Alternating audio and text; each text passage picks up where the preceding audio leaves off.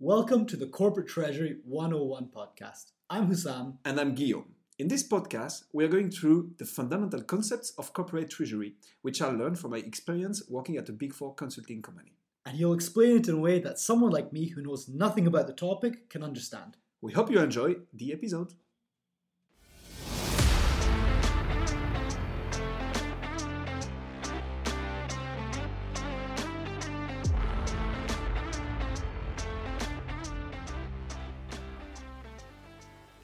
Hey man, how are you?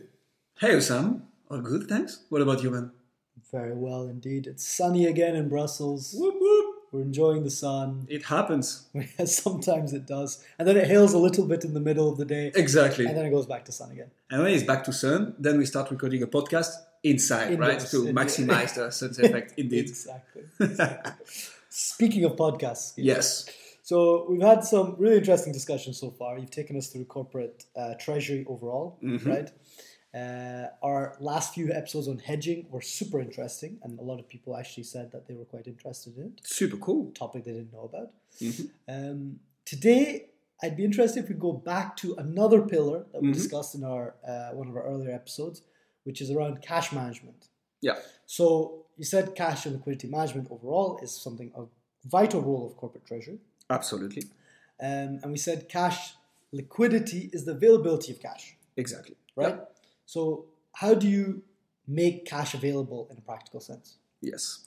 Hussam, I'm quite glad that you brought this topic today. You might know it, but my first job after graduating was a cash management analyst position in investment banking.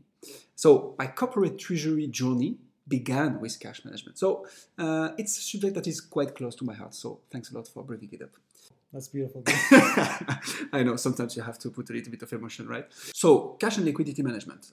For whomever starts to listen to this podcast and start with this precise episode, we highly recommend to listen to one of the first podcasts about the 4 pillars of corporate treasury. If not, at least the one on cash and liquidity management, because as you very accurately pointed it out, it's the root of this episode. Today, we're going to dig a little bit further into it, and we're going to talk about cash positioning and cash flow forecasting. Okay. So we're going back to some big words again. So can you break that down for us? Yes. What is cash positioning and what is cash flow forecasting exactly? Absolutely. So indeed, like in many fields, finance and treasury definitely have their jargon, but I'm going to walk you through it and explain. So when it comes to cash management, we already explained that we look at what comes in and at what goes out, right? So we want to be able to plan payments and collections accordingly, in order not to find ourselves in a position where we couldn't pay our suppliers, for instance, or any other counterpart for what it matters, taxes, employees, etc., right? Because otherwise, you'd go bankrupt. Exactly. Right? That's what bankruptcy is. It's where you aren't able to pay your expenses or liabilities on time. Exactly. Even if maybe you have the money coming later or the cash coming later. If you don't have it then, your suppliers will take you to court eventually and you have to declare bankruptcy. Exactly. Hussam, I'm glad you remember very well one of our first discussions.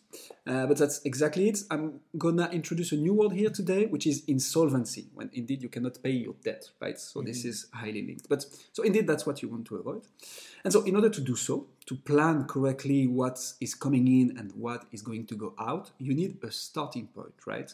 You cannot just say, okay, in the coming 30 days, I have this 10,000 euros coming in, but I have 20,000 euros going out. I'm in a bad situation.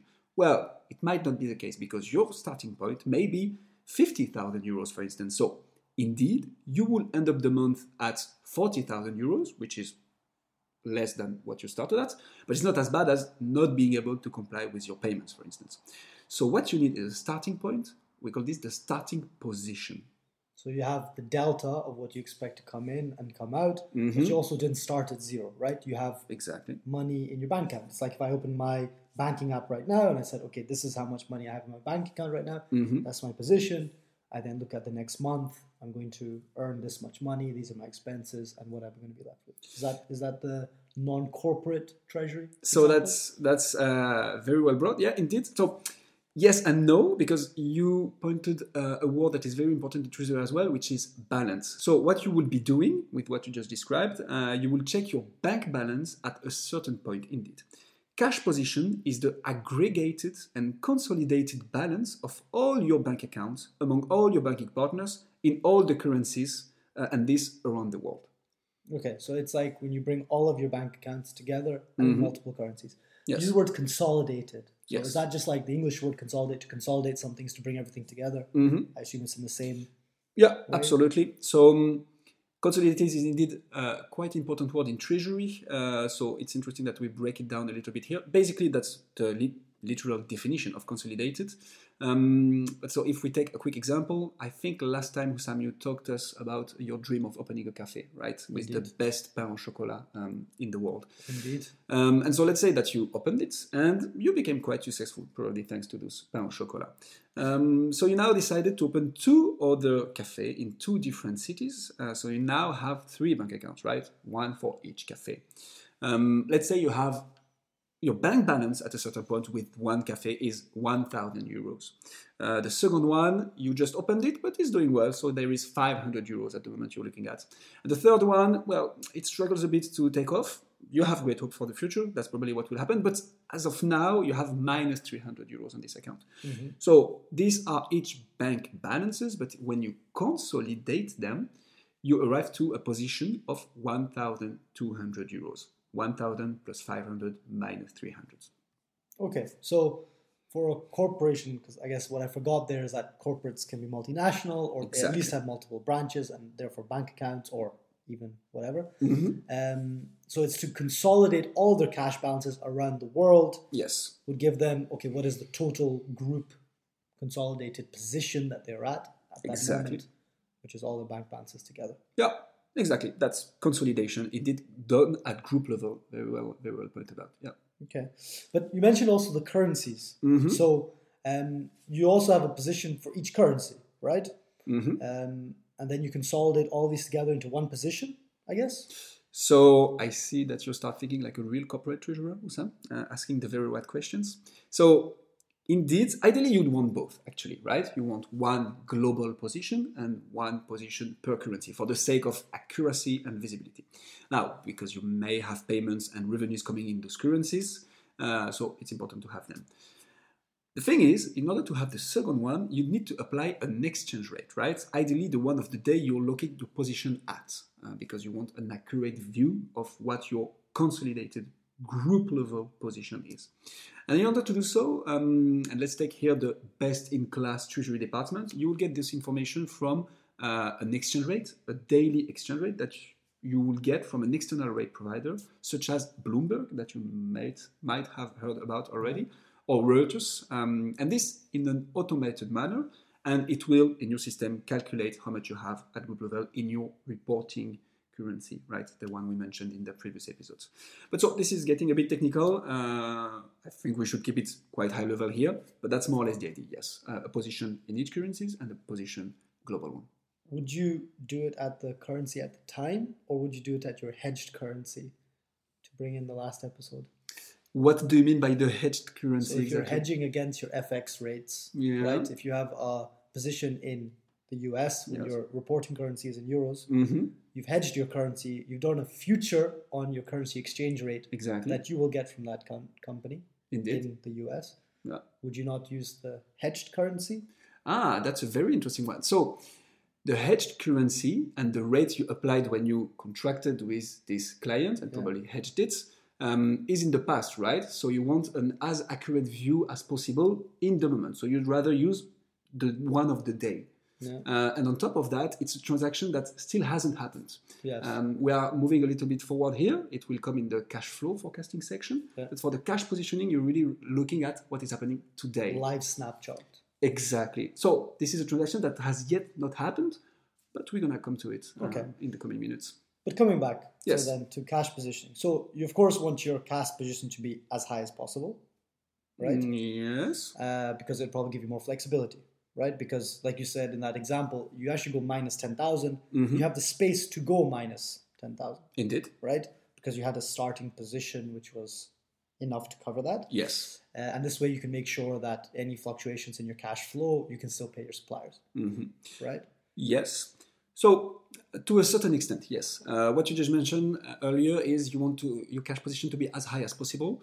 Basically, yes, it cannot be bad to have a lot of cash or too much cash. You'd rather have this than the other scenario, right? For the exact reasons you just mentioned. Financial strength, flexibility, you can forecast correctly what you're going to pay and when. But on the other hand, I would like to bring in another topic from treasury, which is investment or short-term investment. Sitting on a huge amount of cash isn't always for the best, right? Because it can bring very little returns, if not zero, or even negative. We will tackle this in a future episode, but for your information, today, the interest corporate gets from important euro balances are negative. There is a lot of data to take into account to explain why, but that means that today, the corporates actually need to pay their bank in order for them to hold their cash, the corporate's cash. So you might want to invest it in the short, medium, or long term on investment instruments to leverage that cash and make it bring you more money. And having a lot of cash actually also says something about the company, right? It says something about the company's projects, ideas, and investment strategy. Having a lot of cash means you're financially strong, but it also means you are not using your money. So would it mean that you are not innovating or putting the money in the right project in order to grow in the future? So what I want to say is, as a corporate, you want to find that sweet spot between being able to comply with your financial obligations. That's the very first and most important one. You also want to show your financial strength, indeed. But you also want to invest the excess of cash and maximize the returns. Okay, so it's really about finding that balance, like you said, right? Absolutely, yeah. Makes a lot of sense. Take us a little bit into the technicalities of that, though. So you have your cash position. You said that you'd get that with a live exchange rate, consolidate them all together into your consolidated position. Yes. But surely that's quite difficult to do. I mean, my bank, for example, if I transfer someone money, it doesn't arrive sometimes for 2-3 days, right? Yep. There are some internet companies going around now, these internet banks that are more instant, but the typical banks, the ones that corporates would do business with, they tend to be really slow, no? So how do they manage hundreds of bank accounts with thousands of clients? How do you keep track of all that? Yeah, practically.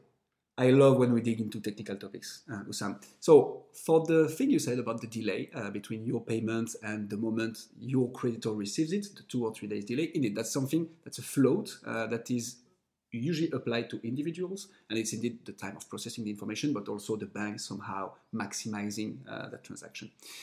First of all, it happens a little bit less for corporates because, well, their size is much more important, right? So the power, the leverage they have in the bank is much more important. Therefore, they can say, okay, look, you do not take 3 days to execute my payment. I want my creditor to have it tomorrow, for instance. So it depends on cutoff times, for instance, but we're going to dig into this in future episodes. Anyway, indeed, you need to take multiple things into account when it comes to cash positioning. So we're going to stay high level here, but this will definitely open the door for other episodes by bringing up certain key concepts of corporate treasury. So cash positioning and the how to do it depends, first of all, on the maturity of a company's treasury department, right? It can be very manual still. So for instance, the treasury department receives the information from the bank on what we call a bank statement. And then they point it out manually in Excel, for instance. So they record, they key in the transactions and the actual balances into an Excel that will then calculate the cash position of the group level. The next level would be to have it at the ERP level. So the enterprise resource planning, such as SAP or Oracle. Again, we're going to tackle what an ERP precisely is and its impact in treasury in future episodes. But what you have to remember is that in this system, is made the accounting especially. And the accounting section is what can be used to have the cash position as well. But, and that's where it becomes interesting, the best-in-class treasury departments proceed in another way. So, high level, being able to have an accurate cash position requires multiple things. First of all is a proper communication between your bank and your systems. So you want a proper bank connectivity solution. Because of recent events, you might have heard of SWIFT, for instance. SWIFT is a network that is used by the bank to communicate between themselves, but they also communicate with the corporates, or at least most of the biggest corporates in this world. It's a Belgian system, originally, actually. Exactly. Originally, it is. So we can be proud of our hosting country. Hosted country, yes. Exactly. So Swift is a solution. It's not the only one. Quickly, and just for you to have the words in mind already, the host-to-host solution is a way of communicating between a corporate and a bank. There is also the APIs, so this really integrated IT systems that connect the bank and the corporates, but let's not tackle this for the moment. Point is, you need a proper bank connectivity solution.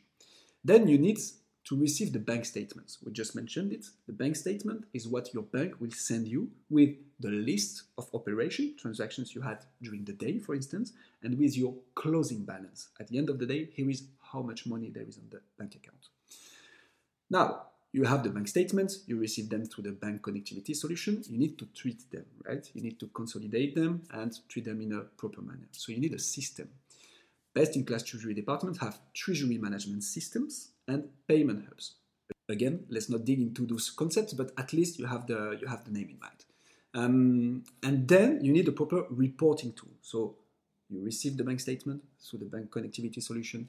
It has been treated by your treasury management system. You want it to be displayed in a user-friendly manner. So you want it dynamic in a reporting. Is it enough for your understanding, Osam? Is it clear? I think that's enough to tackle this. I see a very deep system behind it all. Indeed. But it makes a lot of sense. So the basics are that it can go all the way from being manual, really, in an Excel, but the bank statements are really the key part. Exactly. This can either be integrated in automatically or manually. I assume most corporates are doing everything automatically nowadays through systems, like you said, like ERPs and other connectivity systems. Absolutely. Yeah. It's good to know. So, is that everything on cash positioning? Yeah, I think we've tackled it, and you've summarized it quite well. Bank statements is indeed one of the most important thing to remember here. This is where your bank balance is displayed, so that's the information you want to get, and then you consolidate all of them at group level. Indeed. Makes a lot of sense. So, take us through cash flow forecasting. With great pleasure. So, now that we have tackled cash positioning, and since we covered what cash management is, cash flow forecasting should be a no-brainer. So it's an interesting topic also because it's very representative of what treasury is actually. So let's start by the obvious, the very name of the topic, right? So forecasting is pretty straightforward, predict or estimate a future event or trend. And by cash flow, we mean the inflows, so the money coming in, the outflows, the money going out, which gives us, if added up, the net cash flows, so the difference between the money coming in and the money going out. Here we are talking about predicting or trying to predict as accurately as possible the money coming in and going out over a certain period. Treasury departments usually look at it over a week, a month, 3 months, or a year, depending on how far they want to have a vision on. And obviously, the further in the future, the less accurate. Okay, makes sense. It's not so complex yet, but things tend to be a lot more complex than that. What are you not telling me? So indeed, it's rather simple, but what is interesting is how we get this information, what we do with it, and how to make it as accurate as possible, right? Because as everything that you forecast, nothing is ever... It's a crystal ball exercise, we say. Exactly, absolutely, yeah. And some treasury departments call it this way, actually. Oh yeah, what is your cash flow forecasting method? Oh yeah, we use the crystal ball. So they just like try to think about how it's going to go in the future. But so indeed, let's start by what we do with it. And let's start with the net cash flow positive. So this means I have more money coming in than going out on the given period, right? So then I can, for instance, look a bit further to see and check if this trend continues. If yes, if that's the case, I can decide to invest part of that positive cash flow, right? And gain money out of it. We just tackled it. You don't want to sit on too much cash. So if you see that in the near future, you're going to have an excess of cash, well, it could be a good opportunity to invest it. And you can also choose to finance some other part of your business, such as projects, etc. If not, well, then you already have enough time to plan accordingly and save part of your money to be able to comply with your financial obligations in the further future. Now, if the net cash flow is negative, which means I have less money coming in than going out for the given period. Again, it does not obviously mean that my business is losing money. It just means that at the moment we are looking at, I have more payments to do than I will collect money. So It can be because of seasonality, clients are paying late, for instance, or it can be a period where you'll have to pay your taxes on top of your employee's salary at the same time, etc.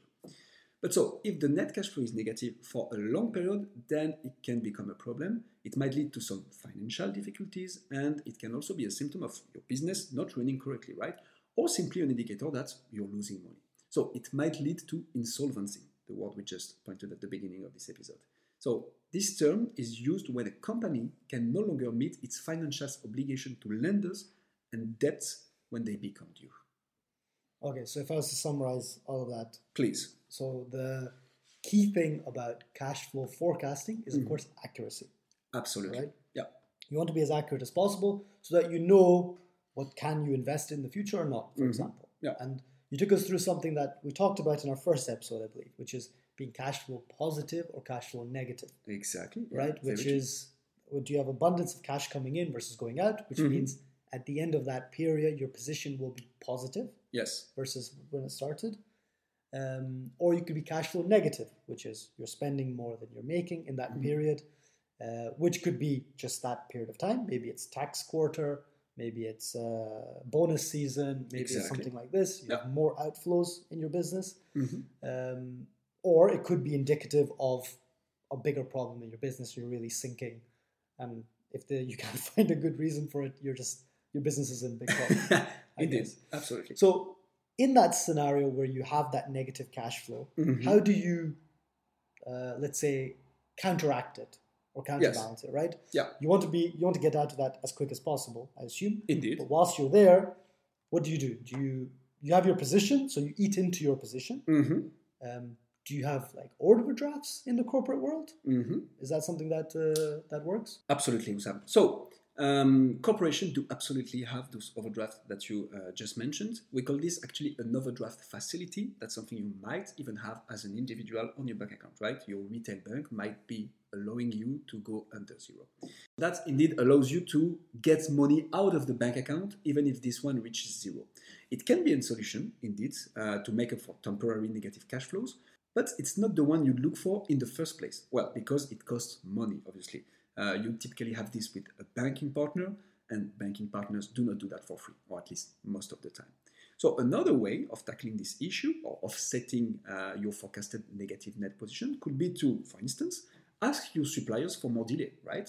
We said that your business wasn't obviously losing money if you are negative net cash flow, but it can just be that you have to pay too early and your clients pay you too late, so you need to adjust this in order to make a positive net cash flow. Which leads me to my second proposition. You can also ask your clients to pay earlier, for instance. So it's all about managing how and when money goes in and comes out. So if you can't manage with your overdraft, you would try and adjust your ins and outs, right? Your cash in, cash out flows. Exactly. To manage it. Fair enough. And that again goes back to something we talked earlier as well, which is around a lot of it's negotiation and discussion. Absolutely. Yeah, right? It's part of the negotiation. Indeed. It's part of knowing, first of all, is knowing if there's a problem and then working with your business providers or suppliers. Suppliers or clients up and down your supply chain to get to a position where you can actually handle it. Yes. Makes sense. How does that cash flow metric work in the business boardroom? So I understand it's super important for a corporate treasurer. Yes. That's his job or her job in that situation. But to the upper management, the CFO, the overall CEOs of those companies. Yes. What are they looking for in the cash flow forecasting? And how do they use that to drive business decisions typically? Wissam, again, that's a very good question. And indeed, cash flow forecasting is part of the overall strategy decision making, right? It's a very useful metric. And so, to answer your question, how does it affect the boardroom? Well, it can lead to certain decision making, right? Such as, can we pay dividends to our shareholders? Do we have the cash to do so? And or bonuses to our employees as well. You might as well want to be able to invest in new projects, in research and development, for instance. For this, you need available cash. Can you hire new people, either to put on that new project of yours or like just develop your business? Can you open a new store or a new plant or a new whatsoever? So the cash you have decides how your business is driven, right? Cash is like a super important metric. And for the companies, it's the case as well. They want to be able to say, okay, in the upcoming future, we're going to be able to do this, or not, and make decisions accordingly. Very clear. So it plays into the overall strategy because that gives you cash available to be able to make strategic decisions. Exactly. Entering new markets, expanding your business, for instance, as well, or having to reduce your business, or delay investments, delay dividends, etc., etc. Exactly. Obviously, with different levels of priority, right? Yeah. Okay, look, super clear, Guillaume. Thank you very much for that. I think we understand a little bit more about cash flow forecasting and why that's important. Take us through what's like in the overall cash flow conversation. What are those cash flows? We keep saying money in, money out. Can you give us examples of sources of money in or sources of money out, for example? Very well. Hussam, how do you like accounting? After corporate treasures, my second favorite. Exactly the answer I was expecting. So, very good, because it's going to be useful here. So, we're gonna look into a little bit of accounting, not too much since it's the first time. I know how painful of a topic it is for a lot of people, but let's look into it. So, when we talk about cash flow, we often refer to the cash flow statement, which is a financial statement of corporates, right? So, in the cash flow statements, and when it comes to treasury and cash flow forecasting, we distinguish three types of cash flows.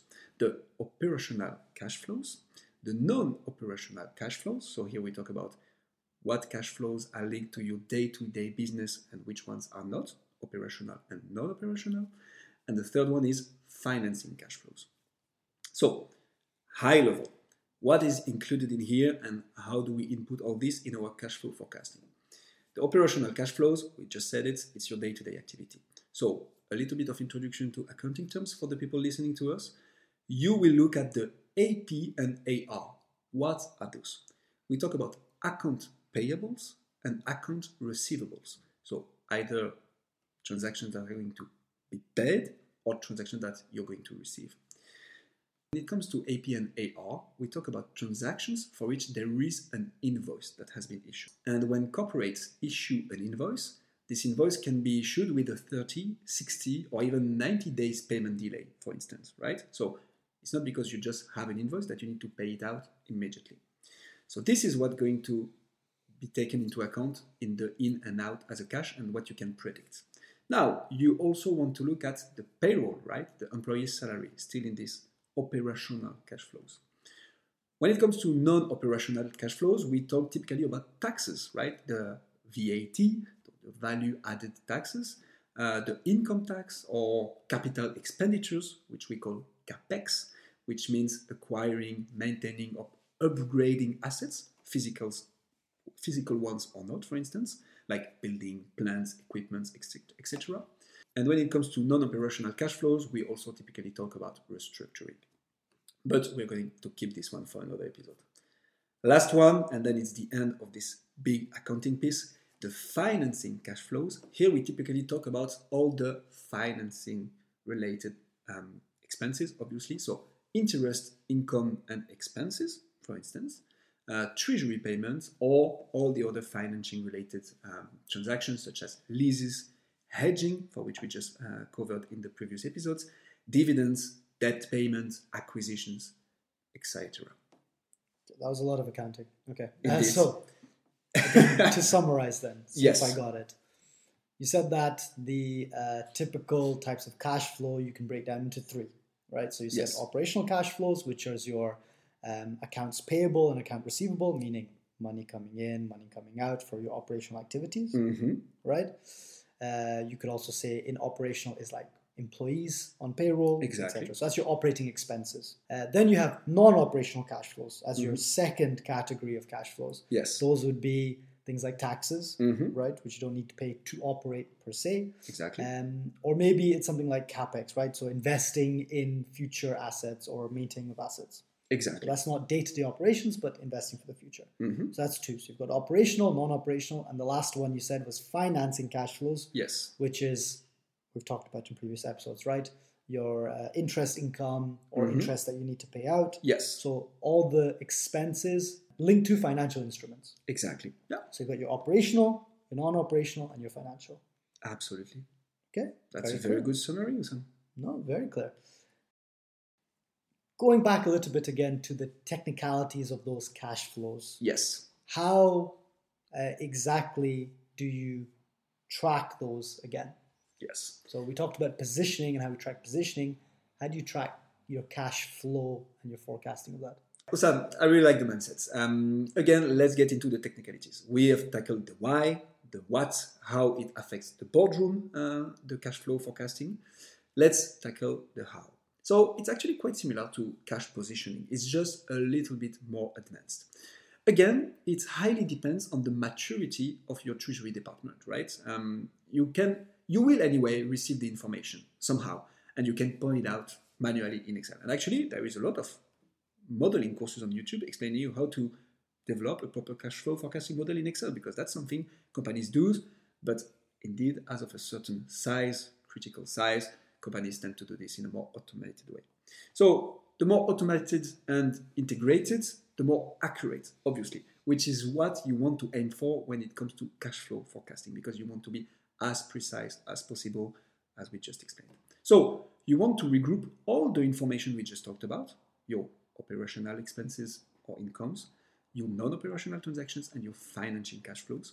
You want to regroup them and have the information of all of them in a centralized tool. So you will typically get the AP and AR, the account payable and account receivables, from the ERP, typically, because that's where the accounting is done. So this is where the information is regrouped already. So you want to make a link between the ERP and the system in which you are doing your cash flow forecasting.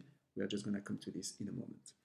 You also want to have the payroll information, for instance. This you can typically ask to your HR department or to the third-party provider that's managed the payroll.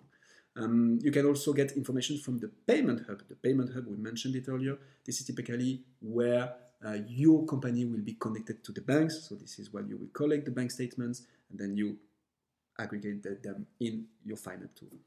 And for the financing cash flows, well, you typically ask your finance department or you link yourself to these financing departments for the financing entries. All this, you will technically do it in your TMS, your Treasury Management System, because this is where you regroup most of the operational, non-operational, and financing flows.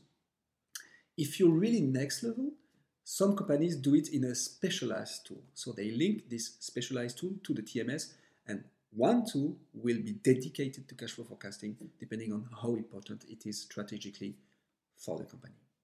Okay, so this treasury management system, the TMS, yes, is really the critical part in all of this, and maybe even very further much. than that. Very so I'm much. sure we'll talk about TMSs in the future. We will certainly do. Very good. Thank you very much, Guillaume. Thank you, Sam. See you next time. With great pleasure.